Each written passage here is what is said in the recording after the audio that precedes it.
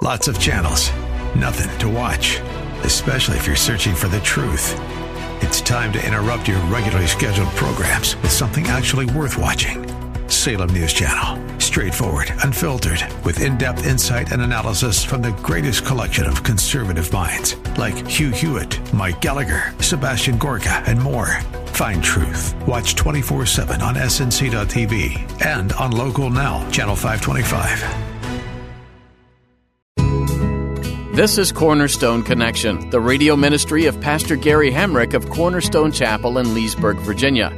Pastor Gary is teaching through Galatians. Real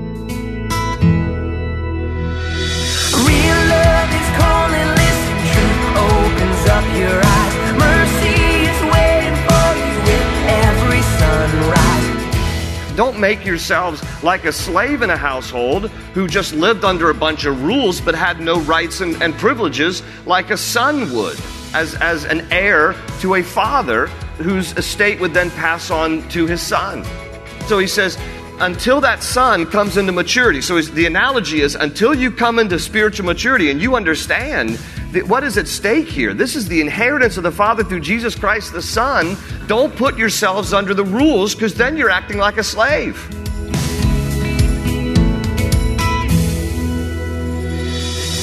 Law and grace, slave and heir, bondage and freedom. Galatians has a lot to say about how to walk out your faith every day. And as Pastor Gary explains today, it starts with grace. Because of Jesus, you can have a relationship with God based on His grace. Nothing you can do will ever be enough to earn this. He gives it freely because He loves you. That's why Paul warns you not to settle back into thinking that what you do makes you right with God. That's not living in the freedom that Jesus came to give you. At the close of Pastor Gary's message today, I'll be sharing with you how you can get a copy of today's broadcast of Cornerstone Connection, subscribe to the podcast, or get in touch with us. But for now, let's join Pastor Gary in the book of Galatians chapter 4 with today's edition of Cornerstone Connection. Galatians has been an ongoing theme. If you've been here for the past few weeks, you will remember that the theme is salvation is not Jesus plus, salvation is Jesus only. And the churches of Galatia were misunderstanding a relationship with Christ because they were being influenced by some Judaizers, some people who were Jewish, who believed that yes, you were saved by trusting Christ as your Savior, but you also had to fulfill other requirements of the law. So it was Jesus plus the law, Jesus plus different feasts, Jesus plus circumcision, Jesus plus kosher food, and all this other stuff that they were believing. Paul comes along and he writes this letter and he is challenging the churches of Galatia. Don't go down that path. It is not Jesus plus, it is Jesus only, and that we are justified, that is to say, made right with God through faith alone in Christ alone. We're justified, we're made right with God through faith alone in Christ alone. So that's the main theme of the book of Galatians. Now, because Paul then kind of comes against the law in terms of it being a stepping stone to salvation, there's still an importance about it, but it is not to be seen as a stepping stone to be saved. Then he answers the question at the end of chapter 3 where we left off last week, what then would be the purpose of the law? And he answers at the end of chapter 3, verse 24. He says, so the law was put in charge to lead us to Christ, that we might be justified by faith. So that's really number 3 on this list. But to kind of summarize the purpose of the law throughout the New Testament, what it tells us is basically it is to explain what sin is. Paul said in Romans 7, I didn't even know what coveting was until I read it in the law. And then when I read you should not covet, I realized I kind of covet. So it explains what sin is, and it exposes sin in us. It makes us aware of when that we are lawbreakers, and that in response to that, it should drive us to a Savior. Because if we all understand our own sinfulness and our own inability to live up to a standard of the law, then it should cause us to cry out for a Savior. So that's why Paul ends chapter 3 by saying the law was put in effect to lead us to Christ, because it should shine the light in His direction, making us long for a Savior when we see that we are incapable of living up to all of God's righteous requirements. Now, we don't throw out the law. The moral code of the law is still preserved, but the ceremonial and dietary aspects of the law have been fulfilled in Christ. And in addition to that, the law is never to be seen as a process by which we are saved. You cannot do enough good things to get to heaven. Does everybody understand that? I'm going to say it over and over again in the course of Galatians, but it needs to be heard and received and understood. You cannot do enough good things to get to heaven. There was one good thing that was done to open the way to heaven for us, and that good thing was Jesus' sacrifice on the cross.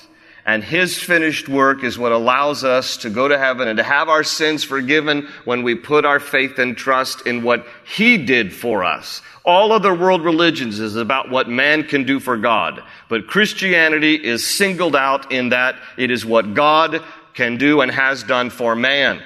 And He has condescended. He has come down to our level. He took on flesh. He died for our sins that we might be able to be saved through faith in His finished work on our behalf. We're not righteous enough. We're not deserving enough. We're not good enough. Try as hard as you might to do good things. That's very noble. But that is not going to be able to gain you entrance into heaven.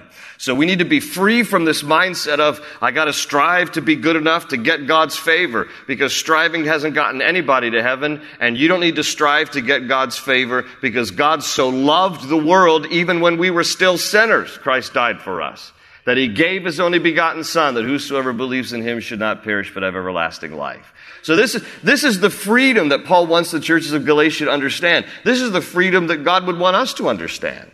Now, he's going to talk into chapter 5 about some warnings about the freedom, but freedom, nevertheless, is something important to understand that we have in Christ. This is not just about shoulder to the wheel, nose to the grindstone, work your way, strive. This is about receiving a free gift. That's what salvation is. It's a free gift, unearned, undeserved, that we respond to, that we receive, that is offered on our behalf. So this is that whole theme here that Paul is writing about through this letter. Now, let me just back up and read the last few verses of chapter 3 so that we can get a running start into chapter 4.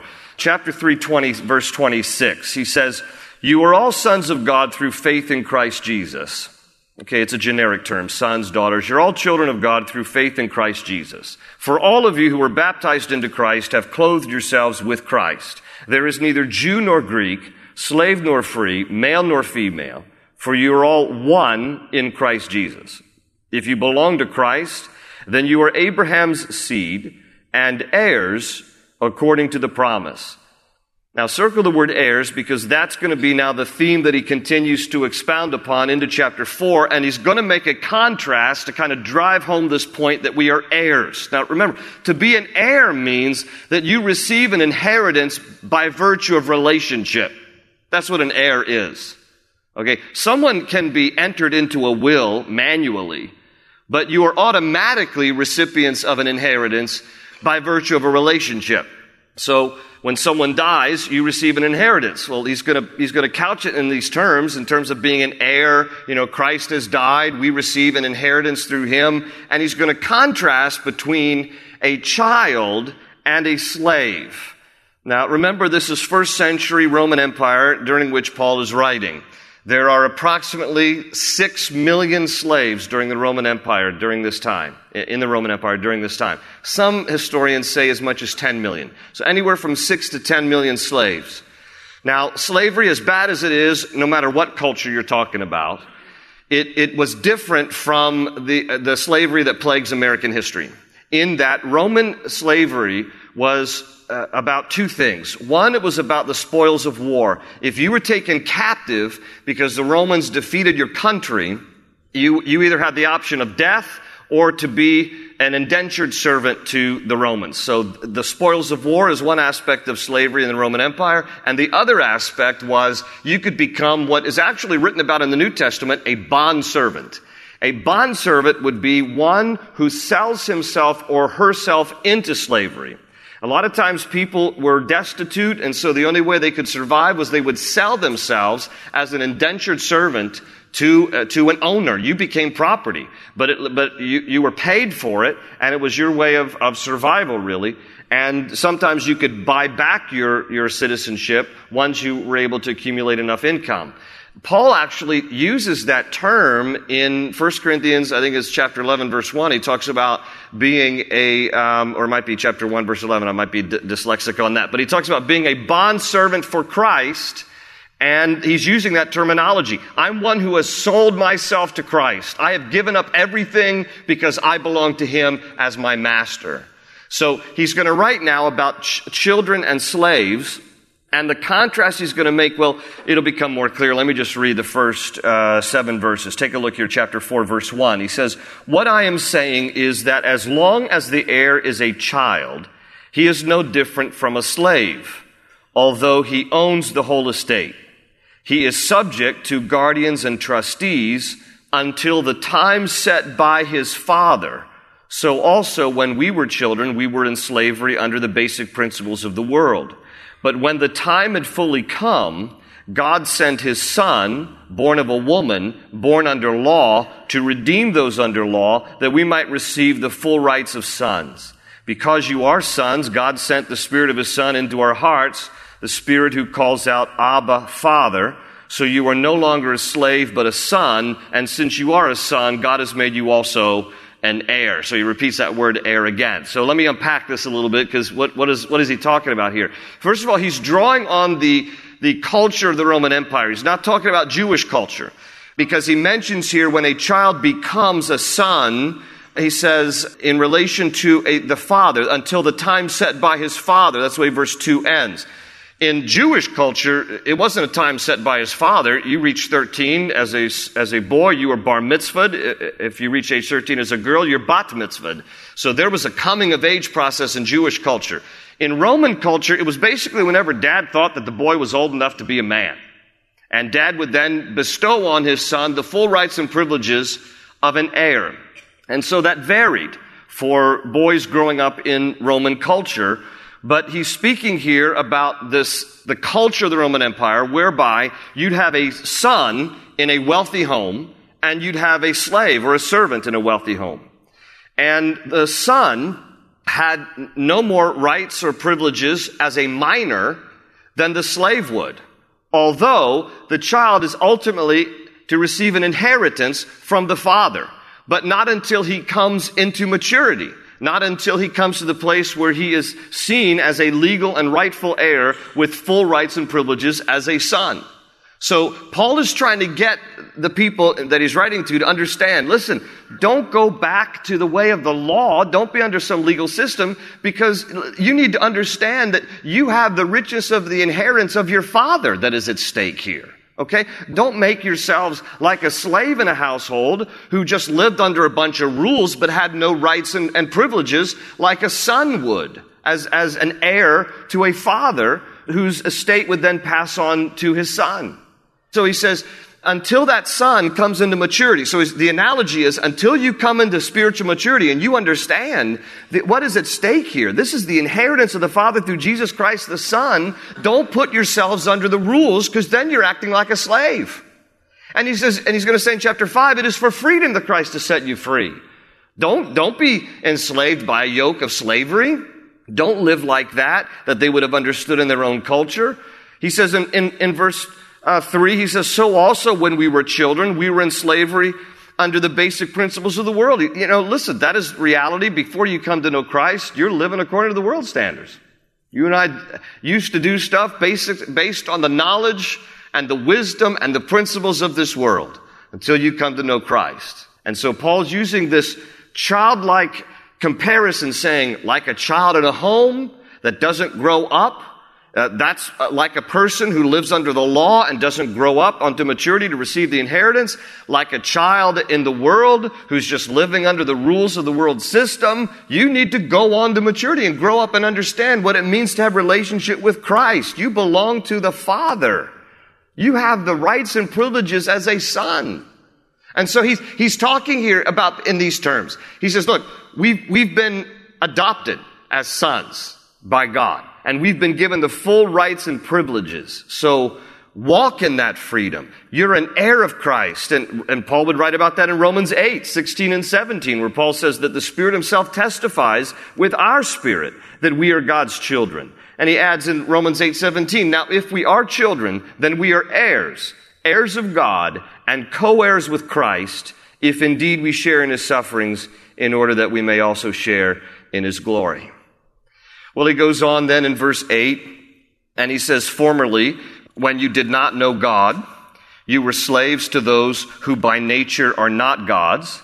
But now that you know God, or rather are known by God, how is it that you are turning back to those weak and miserable principles? Do you wish to be enslaved by them all over again? You are observing special days and months and seasons and years. I fear for you that somehow I have wasted my efforts on you. He's just being direct with them. He's like, you're free. You can walk in the freedom of sonship now. You belong to your Father. Walk in that freedom. And even, uses the Aramaic there, which is the same in Hebrew. Abba, Father. He says, you have rights and privileges. That's what Abba means, Father. Or a 1970s Swedish pop group. But however you want to look at it.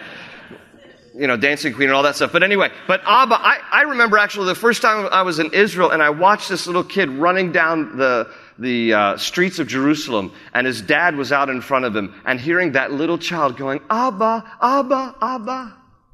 It was this precious moment of just this wonderful child just, calling out daddy in Hebrew. And Paul is saying, listen, you can call out to your Father. You are sons, you are daughters by relationship with Christ. So don't resort to going backwards. Going back, he says, turning back to those weak, that's what he said there in verse 9, turning back to those weak and miserable principles. Do you want to be enslaved by those all over again? You want to be living by all these rules that you never could? This is why Jesus rebuked the Pharisees when he said, you do heap a heavy burden of the law on men's shoulders. Like you are making it difficult for people to enter into relationship because you're approaching the relationship through the law. Does everybody understand that God does not want a legal relationship with us? He wants a loving relationship with us. And it is based on love, not law. And the people who are adding the law to a relationship with Jesus are just becoming enslaved again. And that's why Paul says, I fear somehow I've wasted my efforts on you. In verse 12, he says, I plead with you, brothers. He says, become like me, for I became like you. What does he remember?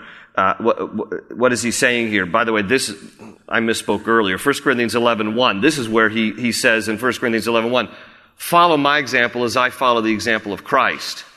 And that's what he means here when he says, I plead with you, brothers, become like me.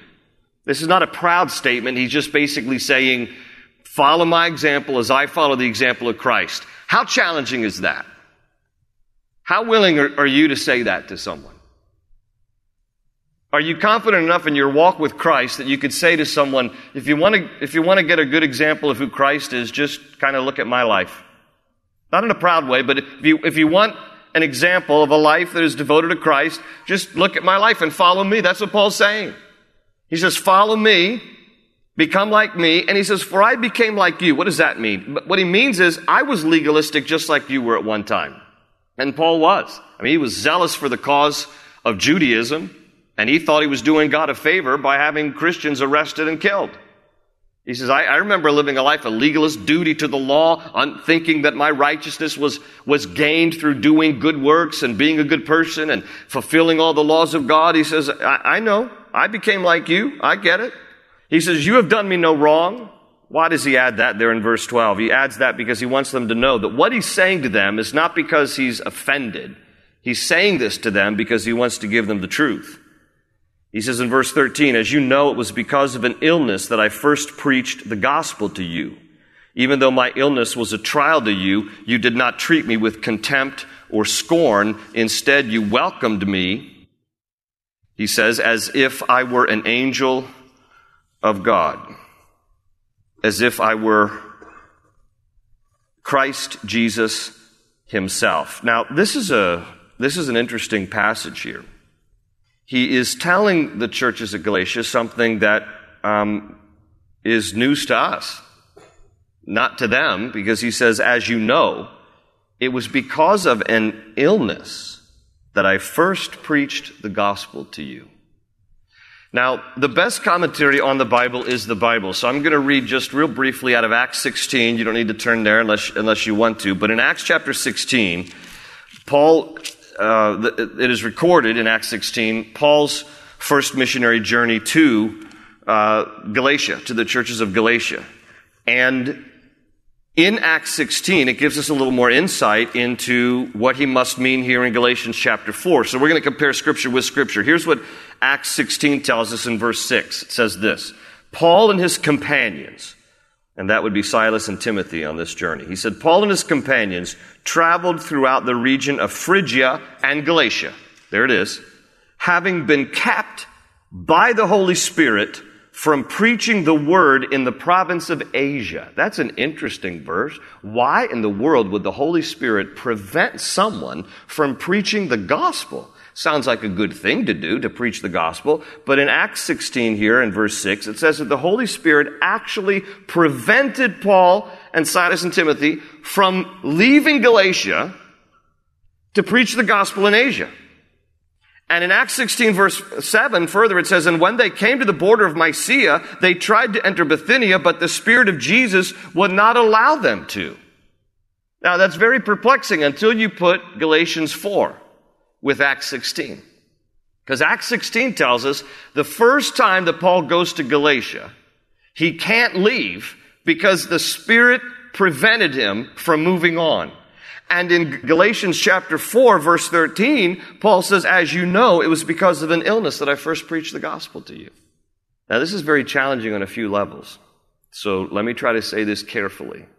It appears that when you put Acts 16 together with Galatians 4, that what God actually used to sideline Paul to keep him in Galatia because his work wasn't finished was an illness. Now, why do I say that this is an important thing that I need to say carefully? Because a lot of times we dismiss illness as something that is all completely evil or of the world or of the devil. And listen, God can choose to use supernatural things or natural things to direct our lives, and he can even use an illness. I didn't say he caused Paul to become sick, but he can use even our illnesses to sideline us, to cause us to kind of stay home, or to not move on, or to not go there, or to not do this. Don't dismiss any different way, be it supernaturally or rather naturally, that God might direct our lives and the different things he might use to do that. Even in Paul's life, he says it was specifically because of an illness that I preached the gospel to you, and that the Spirit of Jesus would not allow him to move on. That's why he first ended up in Galatia. An illness. That's very challenging. It's very challenging. We're always wanting to pray quickly for us to be healed and for our illnesses to go. But sometimes, who knows, but what God might be using an illness to accomplish. That's very challenging. So back here in Galatians 4, Paul goes on to say in verse 15, what has happened to all your joy? I can testify that if you could have done so, you would have torn out your eyes and given them to me. Have I now become your enemy by telling you the truth? Now, this part here about tearing out their eyes and giving them to me is probably an inference to the fact that Paul had, most historians believe, some kind of a physical ailment in his eyes, because he even concludes the letter to the Galatians here in chapter 6, where he talks about in verse 11, see what large letters I use as I write to you with my own hand, because his eyesight was probably very poor from some kind of infection, so he's probably writing this letter, very large letters, and so that's a reference to that. And so he's basically saying, I know if you could, you would tear out your own eyes and give them to me to replace my poor eyes with yours. I know you would do that. He says, so look, I tell you the truth, not to become your enemy. I tell you the truth because I love you. Jump in and you'll find the cornerstone's your connection. Run towards your new life. Thanks for tuning in today for this edition of Cornerstone Connection with Pastor Gary Hamrick. We pray today's teaching has blessed you and challenged you to draw closer to your Savior, Jesus Christ. If you're interested in hearing this message again or others like it, feel free to visit our website, cornerstoneconnection.cc. You can also download our mobile app so you can have these teachings with you on the go. That way you'll never miss a message from Pastor Gary's studies, and you'll always have encouragement from God's Word at your fingertips. Find a link to download the app for your iPhone or Android device at our website, cornerstoneconnection.cc. Simply look under the Teachings tab. While you're there, feel free to take some time to learn about the church this radio ministry originates from, Cornerstone Chapel. We'd be excited to meet you if you're in the area. You'll find all you need to know about service times and other information on our website. Again, that's cornerstoneconnection.cc. That's all we have time for today. Thanks for joining us to learn from God's Word together. And we hope you'll tune in again right here on Cornerstone Connection. They say you're a wandering soul, that you've got no place to go, but still you know